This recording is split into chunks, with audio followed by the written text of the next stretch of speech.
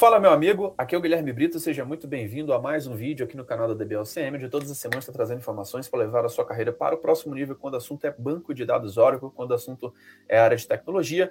E hoje eu quero trazer uma dúvida muito comum que eu recebi essa semana, tá? Sobre a questão do PLSQL. O que é o PLSQL? Se o DBA precisa estudar PLSQL e etc. E a gente vai estar falando um pouquinho sobre isso, que é um tema muito importante aqui para quem trabalha com banco de dados. Se está gostando aqui dos nossos vídeos, cara, se inscreva no nosso canal, habilite as notificações, porque todas as semanas tem vídeos novos aqui no canal da DBLCM. O nosso objetivo é poder te destravar para o seu próximo nível. Vamos lá, pessoal. Primeira coisa, né, que eu queria trazer aqui para vocês. Quando a gente fala de PLSQL, né, primeiro a gente entender o conceito, né, o que é. O que é de fato esse PLSQL, tá? É uma linguagem de consulta estruturada utilizada no banco de dados, tá? Então, por exemplo, se você está falando de bancos de dados como Oracle, como DB2, como SQL Server, tá?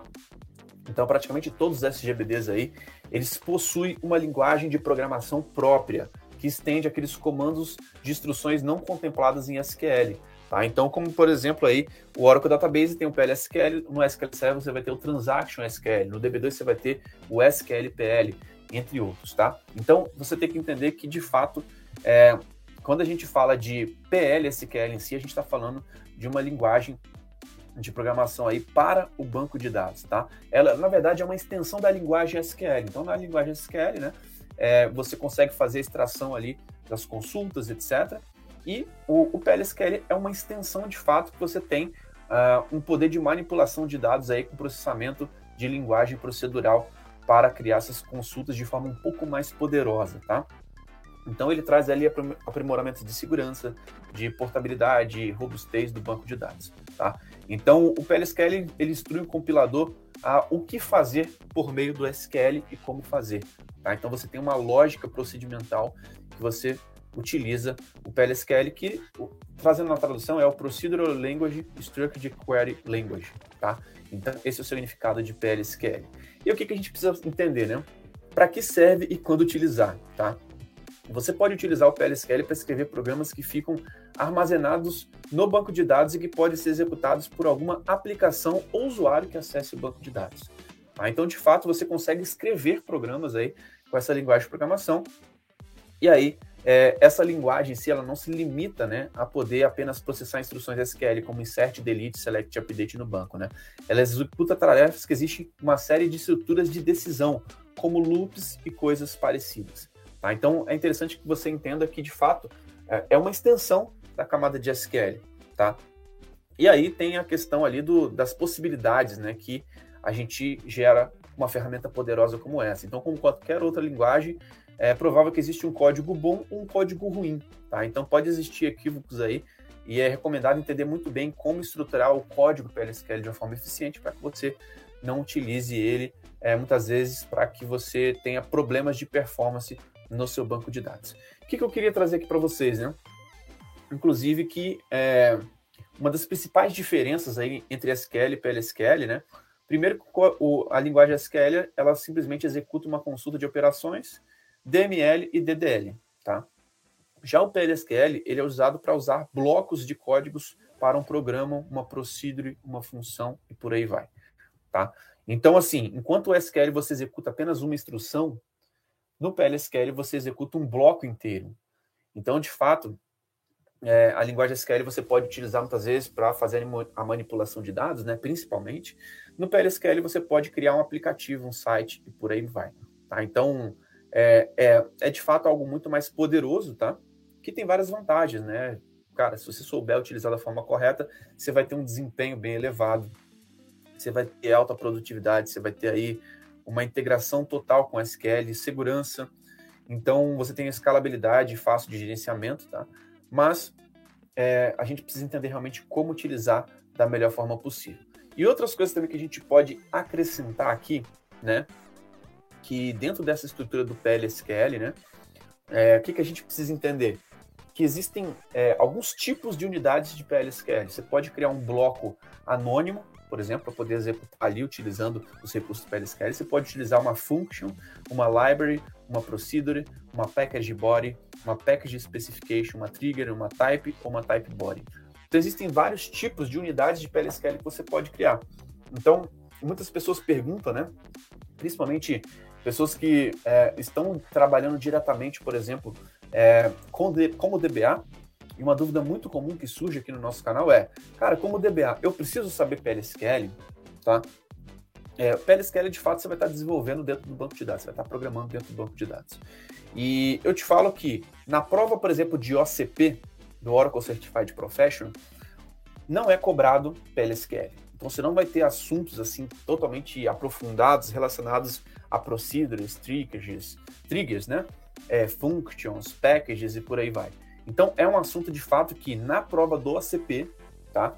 A Oracle cobra a parte de SQL, a parte de entender os conceitos do Oracle, os fundamentos e tudo mais. Então, essa parte de PLSQL, ela é muito mais voltada para desenvolvedores, tá? Mas o que eu sempre gosto de dizer, tá? Se você é um cara que atua com performance, tá? Muitas vezes você está próximo dos desenvolvedores, isso é um grande diferencial. Então, cada vez mais, se você consegue ter habilidades a mais do que aquilo que é cobrado para você, de você entender o conceito do over-delivery, de sempre entregar mais daquilo que estão pedindo, cara, pode ser um diferencial bem interessante para você, principalmente se você é um cara que quer se especializar em performance. É, de fato, algo que eu recomendaria que você seguisse essa linha. Se você é um cara desenvolvedor, é importante que você entenda muito bem SQL, entenda muito bem a questão da arquitetura do Oracle, entenda muito bem como que funcionam os elementos ali do Oracle, para você depois ir para a camada de SQL. Então, teve uma dúvida aqui recentemente que um rapaz me fez ontem, se não me engano, que ele falou, cara, mas eu quero estudar PLSQL. Dá para estudar ir direto para PLSQL? Muito importante que você entenda a arquitetura do Oracle para que você consiga explorar melhor a questão do PLSQL. E principalmente, entenda muito bem SQL. Se você pular essas etapas, que inclusive cai na primeira prova do ACP, vai ser muito complicado você você criar códigos PLSQL eficientes.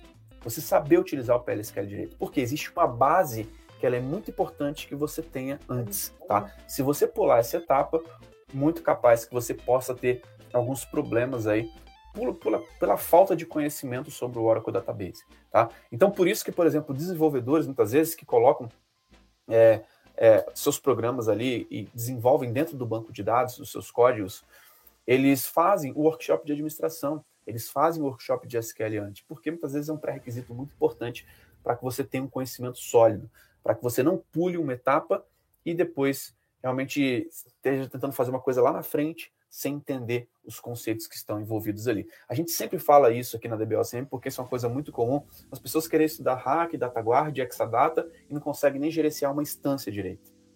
E a gente sabe que o mercado muitas vezes ele pede muita coisa. Então, nessa camada de PLSQL, principalmente, era um antigo conteúdo ali da prova de SQL, da prova de OCA, importantíssimo para qualquer desenvolvedor que quer desenvolver PLSQL. Cara, eu sou um DBA e tenho PLSQL. Vai ser um grande diferencial para você. Muitas vezes você pode até criar algumas procedures, algumas triggers dentro do banco de dados para te ajudar ali no gerenciamento do banco de dados. Então, o cara que tem alguma noção de PLSQL ou que saiba desenvolver alguns códigos PLSQL, ele pode utilizar exatamente isso também como DBA e vai ser um diferencial, mesmo não sendo cobrado dentro da prova do ACP. Pode ser um diferencial, algo importante para você. E, pessoal, quem está na área de tecnologia hoje e que tem uma noção de programação em si, é um diferencial. É um diferencial. O cara que tem uma lógica, o cara que sabe conversar com os desenvolvedores, o cara que sabe realmente, não simplesmente aquilo que estão pedindo, né? Aquele cara realmente que tem uma visão um pouco mais ampla, aquele cara que realmente consegue ajudar, inclusive, outras equipes, outros times, olhar a solução em si com uma visão um pouco mais de cima, isso com certeza vai ser um grande diferencial para ele, tá? Então, se você está buscando um ACP diretamente, não vai cair essa parte de PLSQL. Você quer estudar a questão do PLSQL, importante que você faça os treinamentos de administração, treinamentos de SQL, antes de partir para o PLSQL. Isso vai ser uma base muito importante. O DBA, ele deve ser cobrado diretamente sobre o PLSQL? Na minha visão, não. Algumas empresas podem até cobrar, tá? Eu entendo isso como diferencial, eu sigo bastante aquilo que a Oracle coloca dentro dos manuais, eu sigo bastante aquilo que a Oracle coloca dentro das provas de certificação, e a gente sabe que muitas vezes muitas vagas do mercado pedem coisas demais e muitas vezes não possibilitam um ambiente saudável para o crescimento do profissional, porque o cara tem que saber muita coisa e simplesmente a gente sabe que é muito difícil, né, o cara ser bom em tudo. De fato, a gente tem muitas tecnologias a serem estudadas e é importante que a gente consiga ter um foco para conseguir evoluir para o próximo nível, tá? Então, essas são algumas percepções aqui que eu queria trazer para vocês sobre a questão do PLSQL, tá? Eu vejo que é uma dúvida muito comum, eu vejo que algumas pessoas querem pular essas etapas e, cara, o fato de você, muitas vezes, pular essa etapa pode trazer muitas dúvidas e muitos questionamentos para sua carreira. E muitas vezes você está ali num cargo onde você está sendo cobrado de uma coisa que você não tem um conhecimento, tá? Então você está ali na linha aí de desenvolvimento, principalmente utilizando banco de dados, isso pode ser um grande diferencial para você. Você está na linha DBA, pode ser um plus, algo bem interessante, mas de fato não cai na prova do ACP 19, a questão de PLSQL.